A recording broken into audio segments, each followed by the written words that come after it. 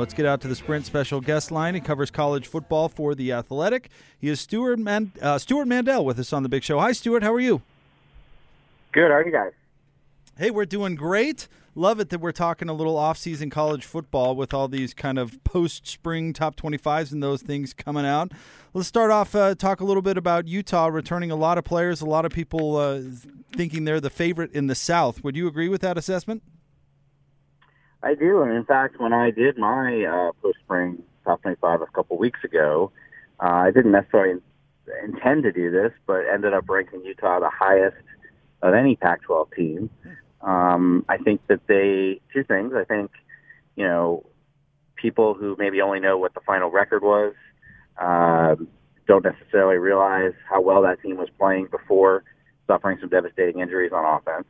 So I'm looking at them more as that team than I am the team that scored 3 points in the Pac-12 championship game. And then, everybody has questions, obviously, this time of year. But compared to the amount of losses Washington is trying to replace, some of the other teams, I felt like, well, you know what? I think Utah may have the fewest, relatively speaking, question marks of any Pac-12 team. It's interesting because Kyle Whittingham talked about the ramp up to where they are now, having to catch up in talent with the rest of the Pac-12 coming from the Mountain West, and I think they're there, Stewart. I think they're right there, just like you do, and I think you have them rated higher than any other ranking I've seen. I had them 12th.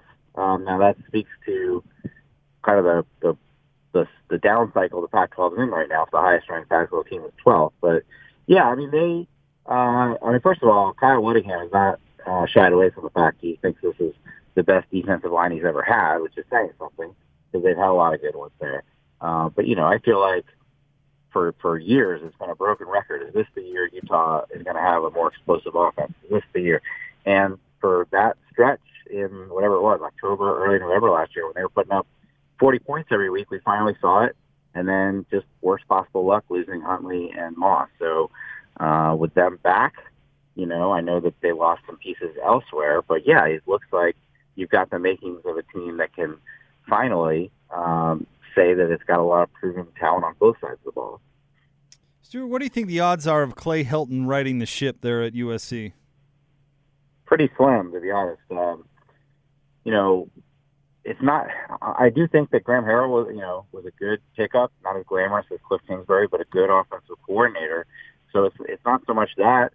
I do think they'll be better. They have players, but if you look at the schedule, the first half of that schedule is just brutal. There's no easy game in there. And so when you're a coach who's on the hot seat, every week is a referendum on your job. And so they could be a much better team. And if they start 4-2, everybody's going to want them fired. And, it's going to be hard to overcome that. So, they're going to have to really, really, they have to flop some upsets, frankly, in that first part of the year so that, they have a really good record and then be in contention at the end of the season for the Pac-12 title. Because I do think, it's not just like getting back to a bowl with him. The bar at USC is obviously much higher. They need to be in the mix for the Pac-12 title at the end. Stewart, it's been reported by the Pac-12 itself that its individual teams are getting like $20 million less than some of the other power conferences, and they have not really been at the same level competitively with some of the other power conferences. Are those two things related? Yeah, I seem to be in the minority who's not freaking out about that in terms of football, at least. I think it's a coincidence. I think every conference goes through up and down cycles, maybe with the exception of the SEC, and the Pac-12 is in a down cycle right now. But, if you look back to before the current TV deal, this would have been like 2010, 2011, you had teams that were getting $6 million a year from their conference in the Pac-12, not $30 million, $6 million. And Oregon played in the national championship. And Stanford with Andrew Luck was really good. So, the revenue gap to me, where they're going to start to feel it at some point, is actually where the Pac-12 is currently dominant, and that's in the Olympic sports. They're the conference of champions. They've long been far ahead of the other conferences as a whole in the less glamorous sports, if you will. But now suddenly the Big Ten's giving their schools $50 million a year which is insane. And you got to spend that money somewhere. You can't pay the players.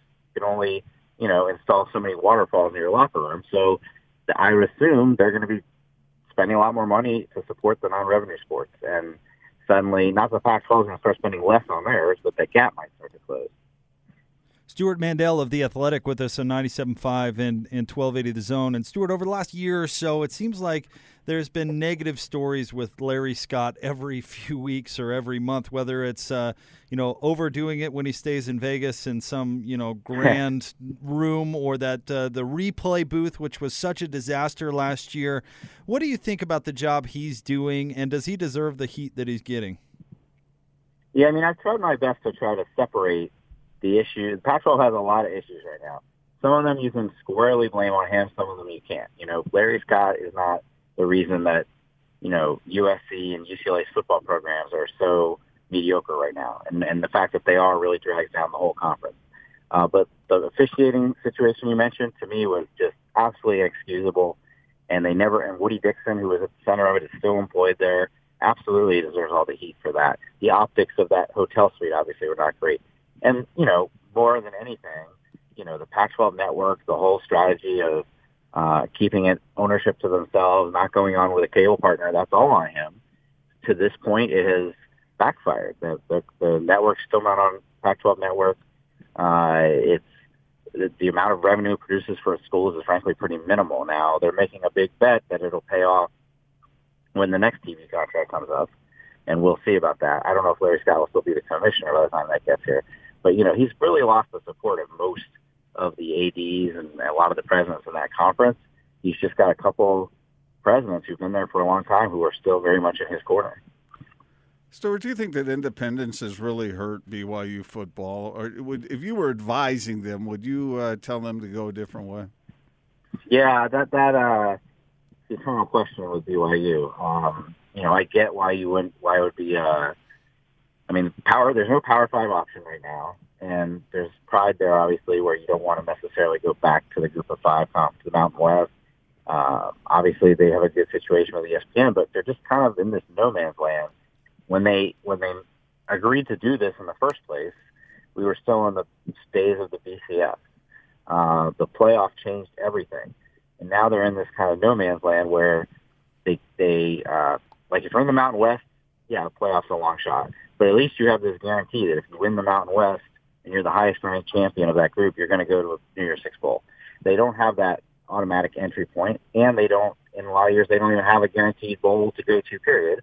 So, I just feel like every year since they've done this, even the years where they've had a decent record, they start in the spotlight a little bit because they're playing the big name opponents, but then they get into that part of the schedule where the big name opponents are playing in their own conference games, and they just kind of fall off the map. I think if they're in a conference and vying for conference championships, they would be more relevant, more part of the conversation throughout the season.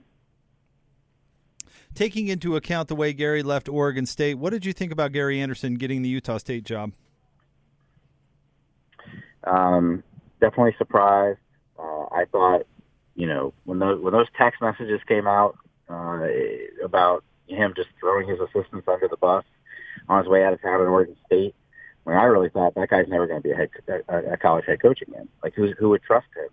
But he happened to land at the one school where this could be possible. He would not have gotten a head coaching job, I don't think, at any other FBS school. But Utah State, where he obviously had success, and there's still a lot of admiration for him especially from the donors there, were willing to make it happen, frankly, kind of against the wishes of their own AD. So it's been surprising, to say the least. But that doesn't mean he can't make it work. He's made it work before.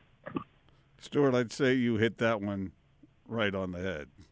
That's exactly what happened. You are exactly right.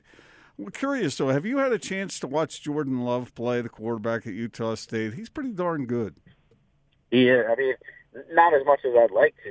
I think, going into this season, he'll be definitely on our radar, so we want to tune in and watch. But yes, he is really good, and I'm most interested to see not just what he can do, but can he and that offense keep this up with the coaching change, right? Like, it's one thing to lose your head coach. It's another thing to lose your head coach and the offensive coordinator who really spearheaded, this fantastic transformation they had at Utah State. It's not like they were putting up the kind of numbers they did last year the whole time that Coach Wells was there. This was really towards the end with a very specific offensive coordinator. Now he's gone to Texas Tech too. So a lot of change there. Hopefully they can keep it up. I'm excited to see him play this season. I have a question that ranks right up there with what's the meaning of life? How does Nick Saban do what he does at Alabama? That's not an easy question to answer in simple form. It's been going for so long at this point that it's like every new class that comes in is handed the handbook and they know what they have to do and they do it. And it's just frankly kind of amazing that they've never had, to this point at least, usually at some point you bring in a class that just doesn't pan out. They don't. They bring in these highly ranked recruiting classes every year, and all those 4 and 5 stars end up in the NFL 3 years later. It's amazing. Now, the amount of turnover he's had on his coaching staff the past 2 years is unprecedented. It was a big turnover last offseason, and then a bunch of new coaches, and then a bunch of those guys after only 1 year are now gone too. So you would think that would catch up to them at some point. Not having any continuity really on that coaching staff. It's really Nick Saban. At this point, it's Nick Saban and a bunch of guys who have barely worked for him. But I've stopped trying to predict when the dynasty will end. It'll end when they're actually 8-4, and we can see it with our own eyes. It was definitely shocking to see them get blown out in the national championship game. That was not something we'd seen before. But I'll believe it when I see it that they're actually going to be have that down year that they haven't had in over a decade. One more question for you from me, Stewart. As you've been covering college football for a long time, you've been coming on our shows for a long time. I don't mean to make it sound like you're old or anything, just wise. You're very wise. What do you think is the greatest challenge facing college football moving forward, or college sports in general for that matter? Specific to college football, I think that while the playoff has been very exciting and a natural step that the sport was always going to take probably at some point, it's had this unintended effect of really, focusing on this one part of the country for the most part. The South, I don't think you could have anticipated that not just the SEC, but the SEC and Clemson would dominate that event so much. And so as it's a combination of not just that, but as the sport becomes more and more about the playoffs, the fact that guys are now skipping major bowl games tells you just how the separation between the importance of the playoff and everything else. There is a danger of, that the non-Alabama, Georgia, Ohio State for the world might start to lose a little bit of interest. If you're a fan of Purdue or Illinois or any number of these schools who realistically are not going to be in the playoffs, whether even if you expand it to 8, but, their goal in any given year is to make the Outback Bowl. That would be a really good season. That's become so devalued that I think that that's what they have to worry about, that college football becomes just so focused on this really, frankly, kind of small pool of schools that in any given year are realistic playoff contenders, and that everybody else feels like they're playing in a different sport. So, that's a big reason why you're starting to see people like Jim Delaney and Barry Alvarez, important people say, yeah, we are open actually now to talking about an 18 playoff, because they feel like, the Pac-12 hasn't even been part of the playoff conversation in the last couple of years. They feel like this has become more of a regional event than a national event. I wonder what the solution is to that, because remember when they went to 85 scholarships, it seems like you saw more upsets. You saw a little more balance at least. I wonder, that question really doesn't have an answer, does it? Yeah, I don't know what you can do about parity. And you're right. It did seem like when I went to 85, but it did open the door for, Northwestern to go to the Rose Bowl and Wake Forest to have go to the Orange Bowl 1 year. But it hasn't really changed who the reigning powers are. Clemson would be, kind of an exception, although they've won a national title in their recent past. So, I think all they can really do is think about, okay, the sport has always been about you have to excel your entire season to make the national championship. 4 teams kind of keeps it that way. But there is now an argument that probably half the country has that go to 8, bring in every major conference champion, no matter what their record is, give a berth to the group of five, and so that the whole country knows going into the season that somebody from that part of the country is going to be in the playoff, and that the season is about identifying who that team will be. Hear, hear. Well, Stewart, thank you so much for making a few minutes for us. We always appreciate it. Thanks so much, guys.